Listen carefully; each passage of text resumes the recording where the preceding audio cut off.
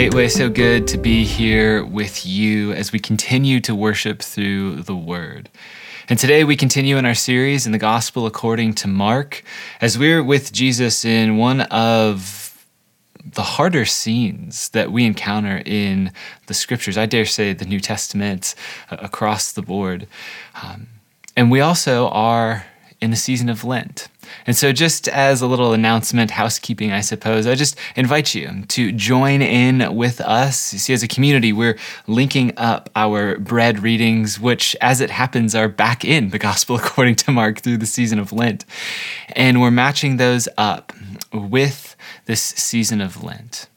And we're doing this movement of relinquishing and receiving, which is itself at the core of Lent, to join in solidarity with Jesus as he's preparing himself, being prepared by the Spirit in the wilderness. And so we join in solidarity with Jesus there, relinquishing a good thing to receive the better, who is Jesus himself. And so if you want to join along with us in that, you can go to thegatewaychurch.com/Lent, and you can see that really it's 40 days is what we're kind of walking through together, 40 days of prayer and fasting. So I just want to invite you into that. And before we get into this, let me just pray and we'll get after it. So Jesus, we ask in your powerful name, the name above all names, that you come, that you are present to us, and that you help us through the power of your Spirit and your living word to see you and the love of the Father more clearly.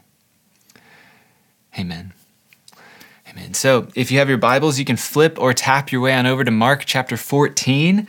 On the docket for today, streaking, the challenge of following a cross-bound Messiah, and the Gethsemane prayer.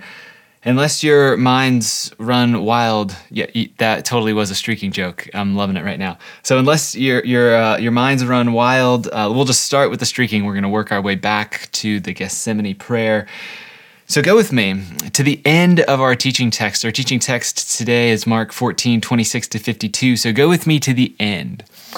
In verse 51 of chapter 14, we read this: "And a young man wearing nothing but a linen garment was following Jesus. When they seized him, he fled naked, leaving his garment behind." So a little context to start. This is the final picture that Mark gives us before Jesus is given into the hands of men. And I don't know how it strikes you to find streaking in the Bible. There is, of course, stranger things still in the Scriptures, and yet the appropriate question is like, what? Why? Why is this the final picture that Mark gives us before Jesus is handed over? The moment where Jesus moves from being the active character to a passive character. Why is this here? That's a good question. And so to make sense of this, I want you to come back with me a little bit further to Mark chapter 10. Verses 23 to 29, we encounter an episode that helps us make sense of this. In verse 23, we read this: "Jesus looked around and said to his disciples, 'How hard it is for the rich to enter the kingdom of God.'" So this is just after Jesus has told a person who's come to him saying, "How do I get into the kingdom of heaven?" And to this very specific person, he says, "Go sell all that you have, give it to the poor, come and follow me." But that person goes away sad because they had great riches. Then Jesus drops this line: "How hard it is for the rich to enter the kingdom of God." And the disciples were amazed at his words, but Jesus said again, "Children, how hard it is to enter the kingdom of God.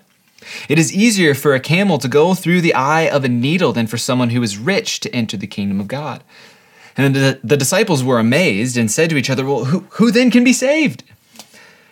Jesus looked at them and said, "With man this is impossible, but not with God. All things are possible with God." Then Peter spoke up, and pay attention to this: "We have left everything to follow you." To which Jesus responds, "I tell you, no one has left home, brothers, sisters, mother, father, children, or fields for me and the gospel will fail to receive 100 times as much in this present age, homes, brothers, sisters, mothers, children, fields, with persecutions, and in the age to come, eternal life." See, Peter says, we have left everything to follow you, Jesus. We have no encumbrance. There's nothing here tying us to this present age. In other words, of course the kingdom of God is ours, Jesus. What is this you're talking about? Camels and eyes of needles? What is this? We've left everything. But that no-name disciple, that no-name follower of Jesus tells another story. You see, he seems to tell the true story of the disciples. That is, the call of self-preservation is stronger than the call of Jesus. Peter's right at one level. They will leave everything. Not to follow Jesus, but to flee from Jesus. For Jesus is cross-bound. See, the disciples, for sure, they want the kingdom of God. And that is a good desire. It is a healthy ambition to desire the kingdom. Jesus says, seek first the kingdom. See, go there.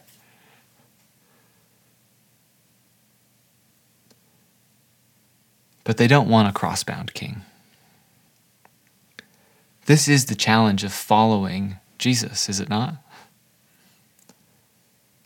So to see this all come apart, go back with me now to Mark 14 and verse 26, we read, when they had sung a hymn, they went out to the Mount of Olives. Jesus says, you will all fall away. For it is written, I will strike the shepherd and the sheep will be scattered. But after I have risen, I will go ahead of you into Galilee. So just recall that for the last weeks, if not months, Jesus has been trying through word and deed to convince his disciples that he will be handed over to death. He said things like, the Son of Man is going to be delivered into the hands of men. Pretty explicit. They will kill him, and after 3 days he will rise. And, when that claim isn't met with rebukes from Peter, of course, or confusion or just downright, dismissal, Jesus turns those words into an action. He turns them into a deed. And to do that, he turns to a meal that we know as the Last Supper, the Feast of the Unleavened Bread. And Jesus takes this richly symbolic meal and he gathers up all those symbols and he points them back at himself so that the disciples can make sense of his coming death, so that they can see that Jesus is indeed at the center of God's redeeming story. He is God's agent of reconciliation. This is who he is. But apparently something's still not clicking for the disciples, because after they share a meal, they sing a hymn, then they start to move away from that place. Jesus says that they will still abandon him. And just notice that for Jesus, this isn't a surprise. We actually see this as he quotes this obscure line from the prophet Zechariah, I will strike the shepherd and the sheep will be scattered. And rightfully so, the question is, what? What are you talking about, Jesus? We see Jesus is living into and out of his story. Remember, Jesus sees himself as God's redemptive agent. This is the figure through whom the kingdom of God would come to bear on earth as it is in heaven.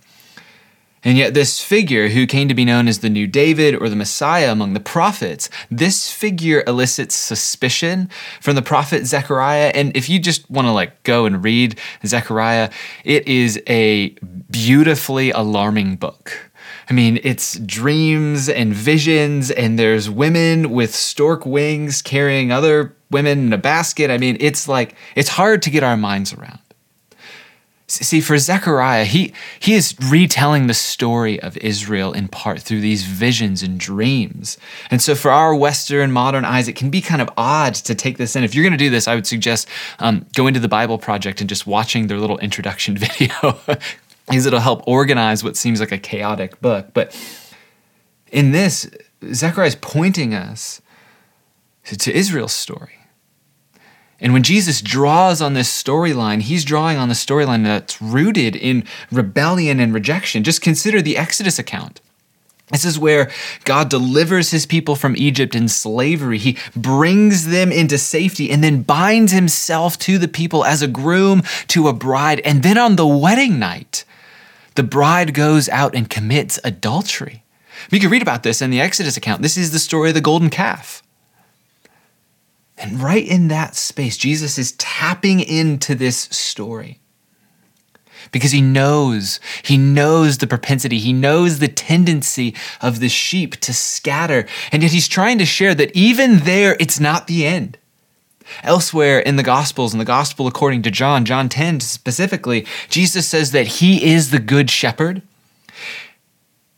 And that good shepherd is the one who lays down his life for the sheep. But it really seems like the disciples aren't listening. He says, I'm going to lay down my life, but that's not the end. I will rise. But clearly they're not listening because Peter jumps in verse 29 to declare this, even if all fall away, I will not. You can just picture the chest thumping, the bravado of Peter in this moment. Truly, I tell you, Jesus answered, today, yes, tonight, before the rooster crows twice, you yourself will disown me 3 times. Again, Peter emphatically, even if I have to die with you, I will never disown you. And all the other disciples say the same thing. And I imagine that for Peter, those words are sincere. I imagine they're as sincere as our words when we pledge our allegiance to Jesus. See, I don't know if you've ever considered what you would do in a moment like Peter will find himself in. But for Peter, his actions will disown his own words. His actions will betray his words. But before we get to that point, Mark actually gives us a break in this story. He allows us to digest all that's happened in the meal and this moment of abandonment. And we get this in verse 32 where we read, they went to a place called Gethsemane. Just stop right there for a moment. This place, you see, they're coming down from the Mount of Olives. And on the other side of the Mount of Olives goes down into a valley and up to the Temple Mount where today the Dome of the Rock sits. And these ancient walls that are still there today, you would see this dip down. And there in the middle is the Kidron Valley. And nestled in that is a garden, an olive grove. And Gethsemane is a place, it's the oil press. And there, where the oil is pressed out, Jesus himself is being pressed out. So Mark brings us to this place to slow down, to see Jesus in a new way. And in this place, Jesus says to his disciples, sit here while I pray. Verse 33, he took Peter, James, and John along with him and began to be deeply distressed and troubled. He says this, my soul is overwhelmed with sorrow to the point of death. Stay here and keep watch. See, up until this point, Jesus has been like a rock. We've seen Jesus talk about his death. I mean, we even just saw him enact his death symbolically through a meal, which is pretty remarkable.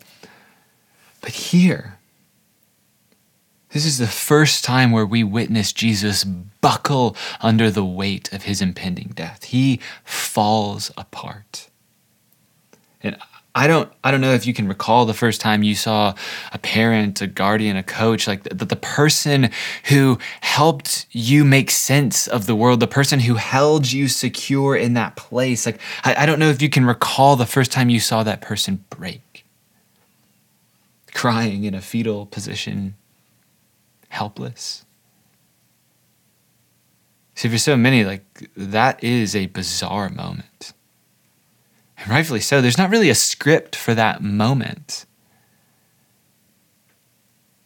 All there is a life that's being reshaped and a story to tell.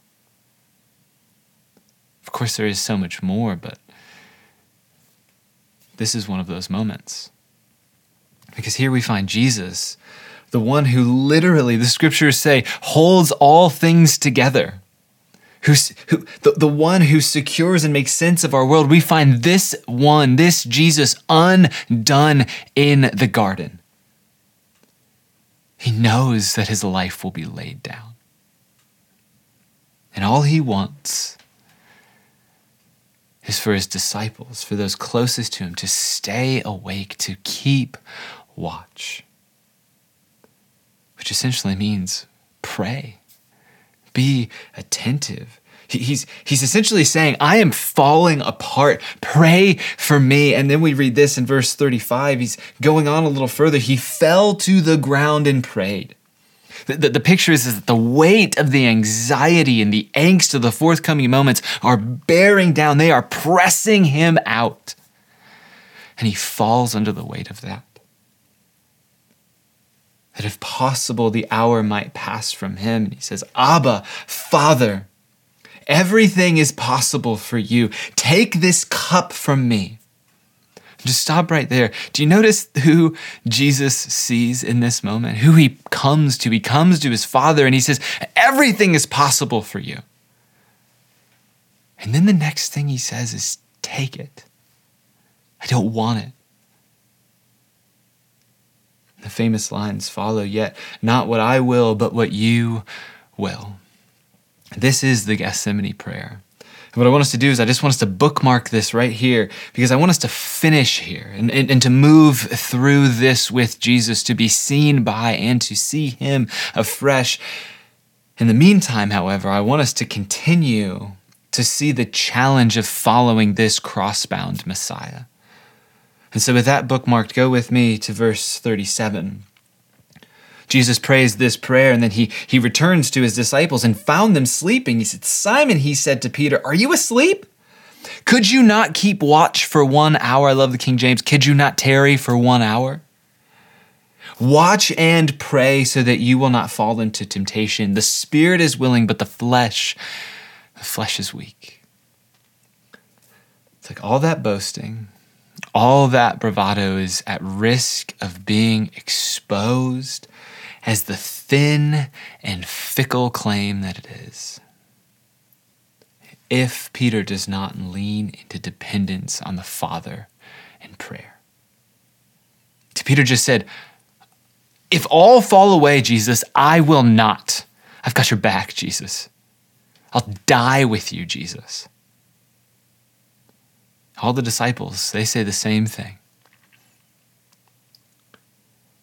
So does Peter think he can hold himself secure? Verse 39, I guess we'll see. Once more, Jesus went away and prayed the same thing. Take it. Take the cup. When he came back, he again found them sleeping because their eyes were heavy and they did not know what to say. Have you ever had that moment? It's that moment where you are found out. It's not necessarily sin, but like somebody asks you to do a thing or not to do a thing, and you do that thing or you don't do that thing, and it's like words have no effect in that matter. Words have no relevance in that thing, so you stand speechless. And what's interesting is that lack of dependence on God in prayer, it's not a new thing. This is actually this is the trajectory of the disciples in the gospel according to Mark. We see this in a scene in Mark 9 where Jesus is coming down from this powerful moment with Peter, James, and John. It's this moment of the transfiguration. The moment where the Father speaks identity again over Jesus. This is my beloved Son. And he tells Jesus' closest people, Peter, James, and John, he says, listen to him, with the implications being that they've not been listening to him. So the Father affirms that, and then they come down only to encounter Jesus' other disciples unable to do what Jesus has commissioned them to do, to care for people. And specifically in this case, to cast out an unclean spirit. And they're unable to do it. So Jesus, being Jesus, addresses the moment, does the thing that they were unable to do. And then later on, the disciples turn to him and they ask, why were we unable to cast him out? And Jesus says, for this kind only comes out with prayer. And this is less an assessment of a certain class of demons or a prayer technique, and more about dependence on God. So the question arises, will they hold themselves secure? Do we think that we could do that? See, because prayer is meant to bring us to the place of dependence on the Father. And the reality is that our life with Jesus is sustained by the life of Jesus.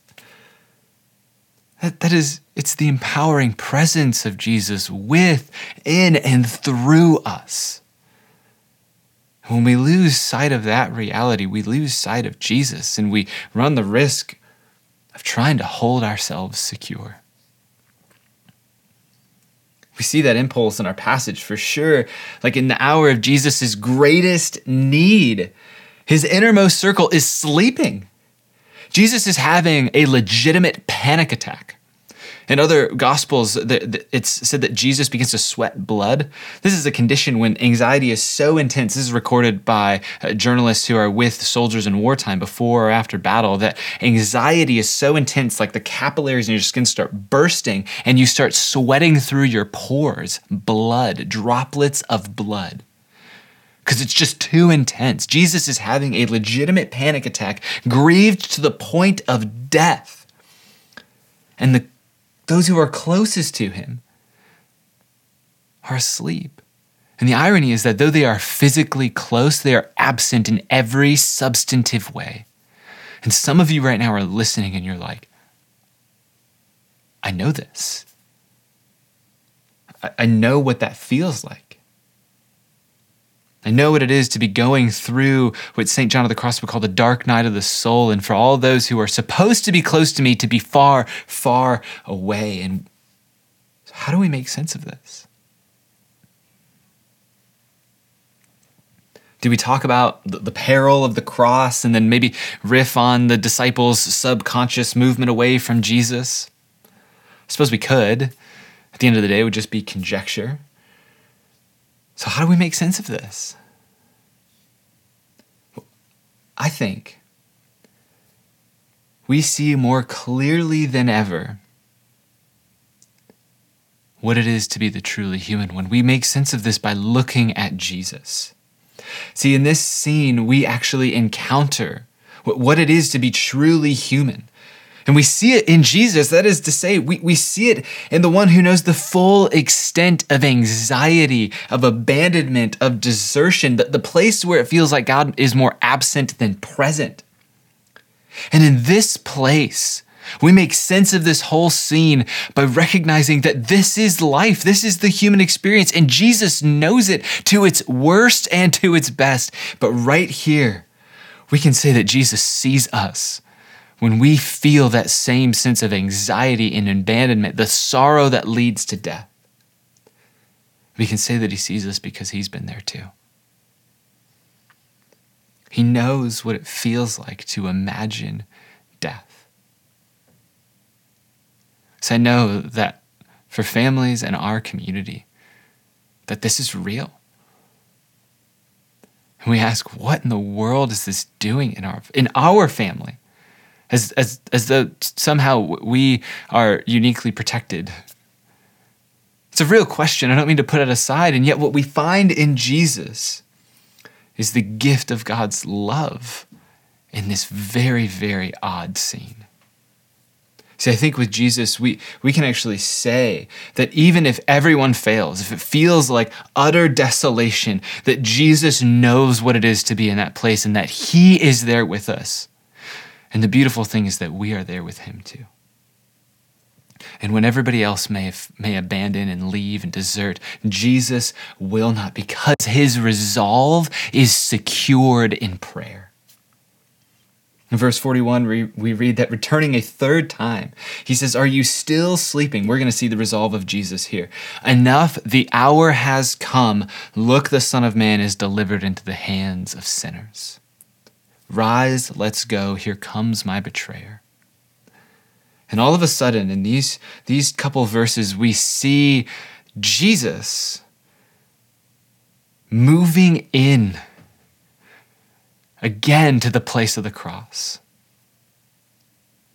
How does he do this? We'll come back to that.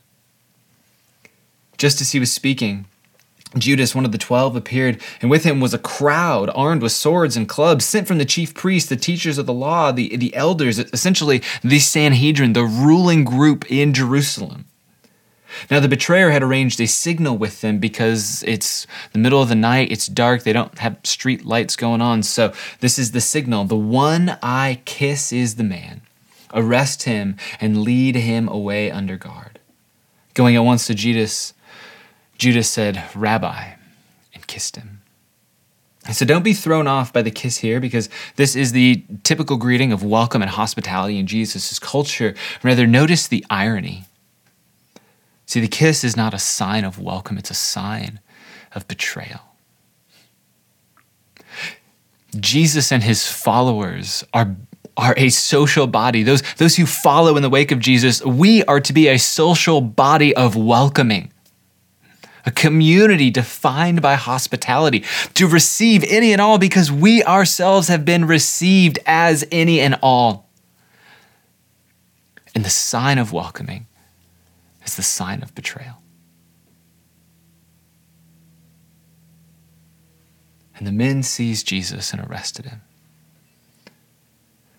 Then one of those standing near drew his sword and struck the servant of the high priest, cutting off his ear. And immediately Jesus meets these actions with these words. And I think there's a couple things going on. He says, am I leading a rebellion?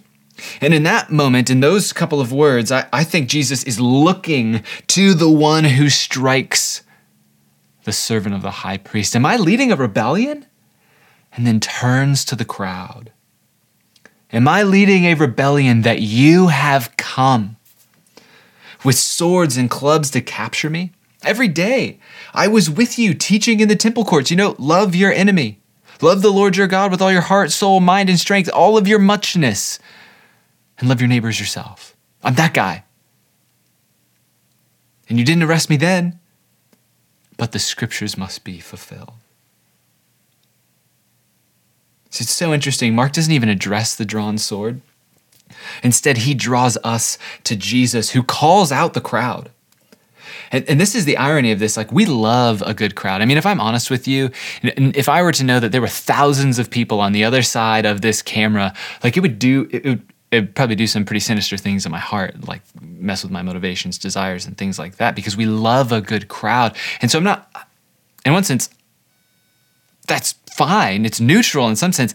And in another, Mark cautions us here because the crowd is fickle. See, one moment they treat Jesus like a conquering king who he refuses to be. If you remember, they treat him as though he's riding in on a stallion, but he comes in on a donkey. And when he's not who they want him to be, the next moment they turn on him like he's a terrorist.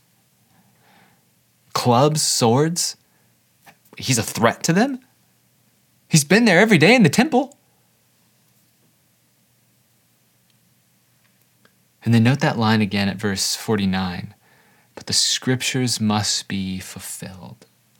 There it is again. The shepherd will be struck and the sheep will be scattered. Because the cross is the way and Jesus is the cross-bound Messiah. And in the face of the cross, verse 50 pierces all the more. And everyone deserted him and fled. Sometimes I like to think that I wouldn't have done so. But all those heartfelt pledges of loyalty are nothing but flimsy oaths at this point, because the call of self-preservation was stronger than the call of Jesus. And if we didn't get the point, Mark is here for the win. Verse 51, a young man wearing nothing but a linen garment was following Jesus.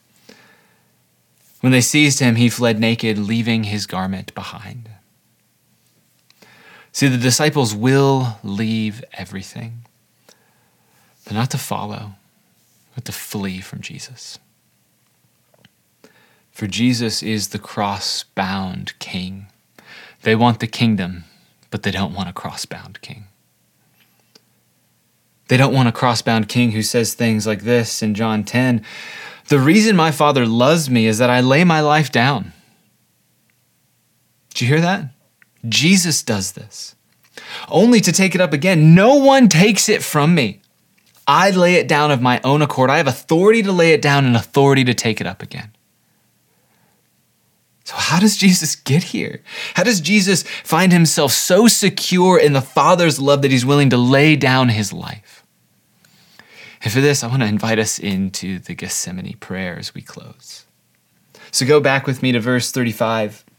We read this, going a little farther, he fell to the ground and prayed that if possible, the hour might pass from him. Abba, Father, he said, everything is possible for you. Take this cup from me, yet not what I will, but what you will. Really, through the work of John Mike Comer, I've come to understand this prayer as the Gethsemane prayer. That this is the prayer where Jesus meets us and where we meet him in the crucible of all of life's travesties. In a world that is wrestling with COVID and economic fallout and death and divorce, all of the emotional pain that comes with that, Jesus is here to offer us a place where that emotional pain can be transformed into a place of remembrance for his followers. See, Jesus' pain is itself a window into ourselves if we would look. And more so, Jesus' pain is a place where we could see how to move through our own, with one another and with God. See, to be clear, Jesus, he's not offering up. This is super clear. He is feeling sorrow to the point of death. He's like prostrate on the ground and he's crying out. So Jesus isn't like, here's 4 steps to a better life of prayer. No, like this is our broken Messiah before the Father asking for another way. He's not offering up a technique to yield different results. Rather, prayer of all sorts, contemplative prayer, breath prayer, intercession, that is a place to behold and to be held by God. It's a place of opening before God. And I don't know if you've ever had a moment where you don't know what to pray. Maybe this is like every moment of every day for you. Either because the season you're in, it feels prayer phobic like oil is to water, or because there's a decision, a desire, an opportunity that lays in front of you that you simply do not know how to handle. This is where we can learn from Jesus. You see, first, Jesus notices, names, and then attends to his feelings in a place of trust. He notices, names, and attends to his feelings in a place of trust. For Jesus, this is the admission that his soul is overwhelmed to the point of death. It's a truth that he offers up with no qualifications, no internal pep talk, no reframing mantra. He just lets his soul be bare. And he does so before those who are closest to him. You see, it's remarkable at the rate at which loneliness rises in our country, around the world. It's remarkable the rate at which places of trust diminish. It's like loneliness is going up while places of trust are going down. That is to say, we have less friends and we are more isolated and more aware of our isolation than we've ever been before. And loneliness isn't a monolith. It looks different. There can be people who are surrounded by companions and people but have no confidants. You yourself, you can go and you can look at the stats. There's a great article in the Harvard Magazine on loneliness pandemic, loneliness epidemic. That's not my point here. My point is that from Jesus, we actually see the need for thick relational trust, like thick webs of relational trust where we are bound to God and one another. See, Jesus knows his closest friends will abandon him, but there he still bears his soul because there's always risk in relationship. And so I just want to put this forward. Like my prayer for our community is that we might be a place where we could bear our souls to one another. And I know that this isn't going to take place from a stage. This isn't going to take place in big spaces per se, but interpersonally. And so this requires us to come out and actually move toward one another. And I know it is risky, and I know that the tone of our community is, we're a little bit more introverted. I'm certainly not, but overall, I'm a little bit more introverted. I don't know. learn from Jesus here. See, the church is a body, it's a family. So whether you are saying, I've been burned by the church in the past, I'm not saying that's irrelevant. I'm just saying that according to Jesus and the teachings of the New Testament, you are actually not alone. You are a brother or a sister to me in Christ, and vice versa. Perhaps we can be the place of trust where we actually, without barrier, bear those feelings. You see, Jesus doesn't stop here. He notices, he names, and he attends to his feelings, and then he goes deeper to his desires. And hear his words again. If it is possible, may this hour pass from me. Take this cup from me, is what Jesus says. And there is, of course, like a density of meaning around this imagery of the cup. But at a basic level, the cup is a Hebrew idiom for your lot in life. And typically, we think of the cup with these negative connotations, but that's not always the case. I mean, you got Psalm 23 saying, my cup runs over. So it's both heavy and weighty and beautiful and joyful. They go together. The idea is that your cup is a part of your life, the cross you bear, if you will. And this can be something you have no control over, an illness, an incident that occurred in the course of your life that changed the entire way you live in the world. And other times, it's something that you have a say in. If you're at work and that work is challenging, you might ask, do I stay in this role? Do I stay in this role during the season? Or perhaps it's just a challenging season, and so you ask, do I stay in this marriage? Do I stay in this community despite all the challenges and the disagreements and all of these things? Like, in all of these things and more, we have a say. And if you're anything like me, like if there's anything distasteful in my cup, my impulse, like almost my reflex is to throw the cup out. Like I just want a brand new cup, Jesus. I'm totally down. Like take this cup from me. I'm like, Jesus knows me here. But consider Jesus. He wrestles. Like Jesus flinches at the cross. See, this is the man who said, I did not come to be served, but to serve and to give my life as a ransom for many. He says this, and he says, take it. Those two things can exist in tension with one another. It's not either or. Jesus flinches at the cross, and you see, like, Jesus has a choice of whether or not to go to the cross. Just let that sink in. See, this moment, with all of its unsettling complexity, it appears to be Jesus asking the Father for another cup, a way out, another way for renewal to break out in God's good world. Like he wants to be unbound from the cross. 3 times he moves in this prayer and comes out the other side with resolve. What is that? There's no posturing with Jesus. Do you notice that when he bears his desires before the Father, there's no filter, there's no guilt over his desire. He just lays it out there. And just take a moment with me and consider your own desires. Good, bad, indifferent. How do you treat them? If you're like me, like my imagination around desires has really been cultivated by the evangelical church. So I'm suspicious of my desires, rather than receiving them as a good gift from God, knowing that I have the propensity to turn in on myself. That's called sin. I'm immediately suspicious, and I treat my desires as guilty until proven innocent. You know what I mean? See, with Jesus, he's not mastered by his desires. He's not living according to their whims. He's also not afraid of his desires, which is what I just described.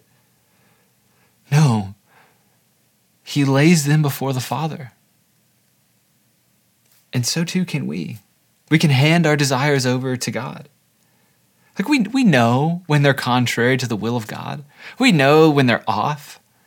And still there we can hand them over.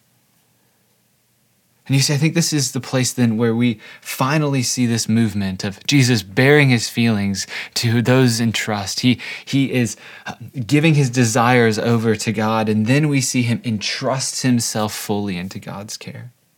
And it's these words, not my will, but your will be done. And Comer points out how like so often we skip the noticing, the naming, the attending, we skip over our desires, and we just go right to this yielding.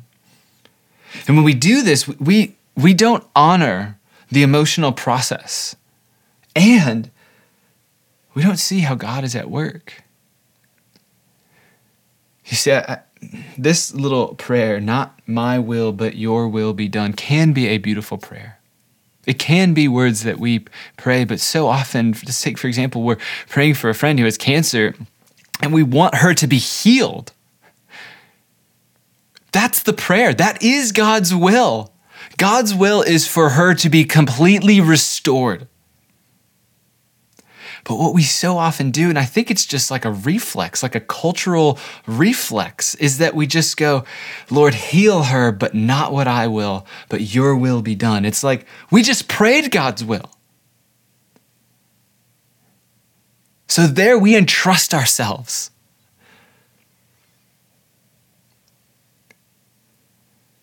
So I know that can be a bit unsettling to consider. And so I just want to invite you into this. As we actually close, I want my prayer to actually be our prayer. I just want to guide us as a community into the Gethsemane prayer. To receive the call of Jesus, to actually move with our cross-bound King to the cross, to just give ourselves over to him in that space, to entrust ourselves to Jesus, come what will. To die to that place of self-preservation. And if we're not there yet, to at least notice it and name it. So if you will, just come to a place of quiet before God. If you're multitasking right now, I just invite you, take the next few moments.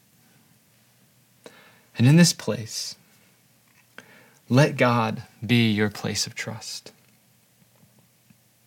Take this next moment to just tell him how you feel.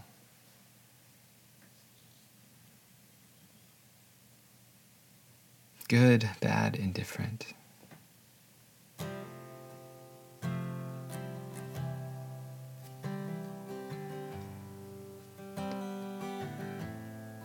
And now, offer God your desires. No need to edit them. Just give them over just as they are. You know the ones that are opposed to God. And still, to be able to give them over. Letting him deal with them.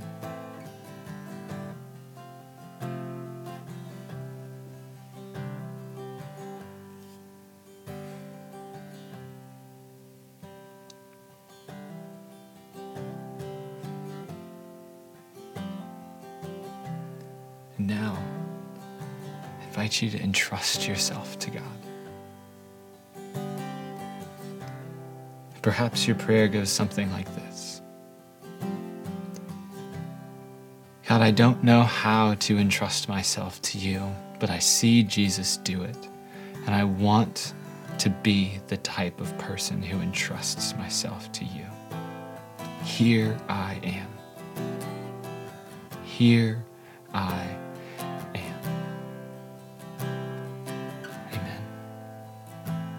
May the love of the Father hold you secure this day.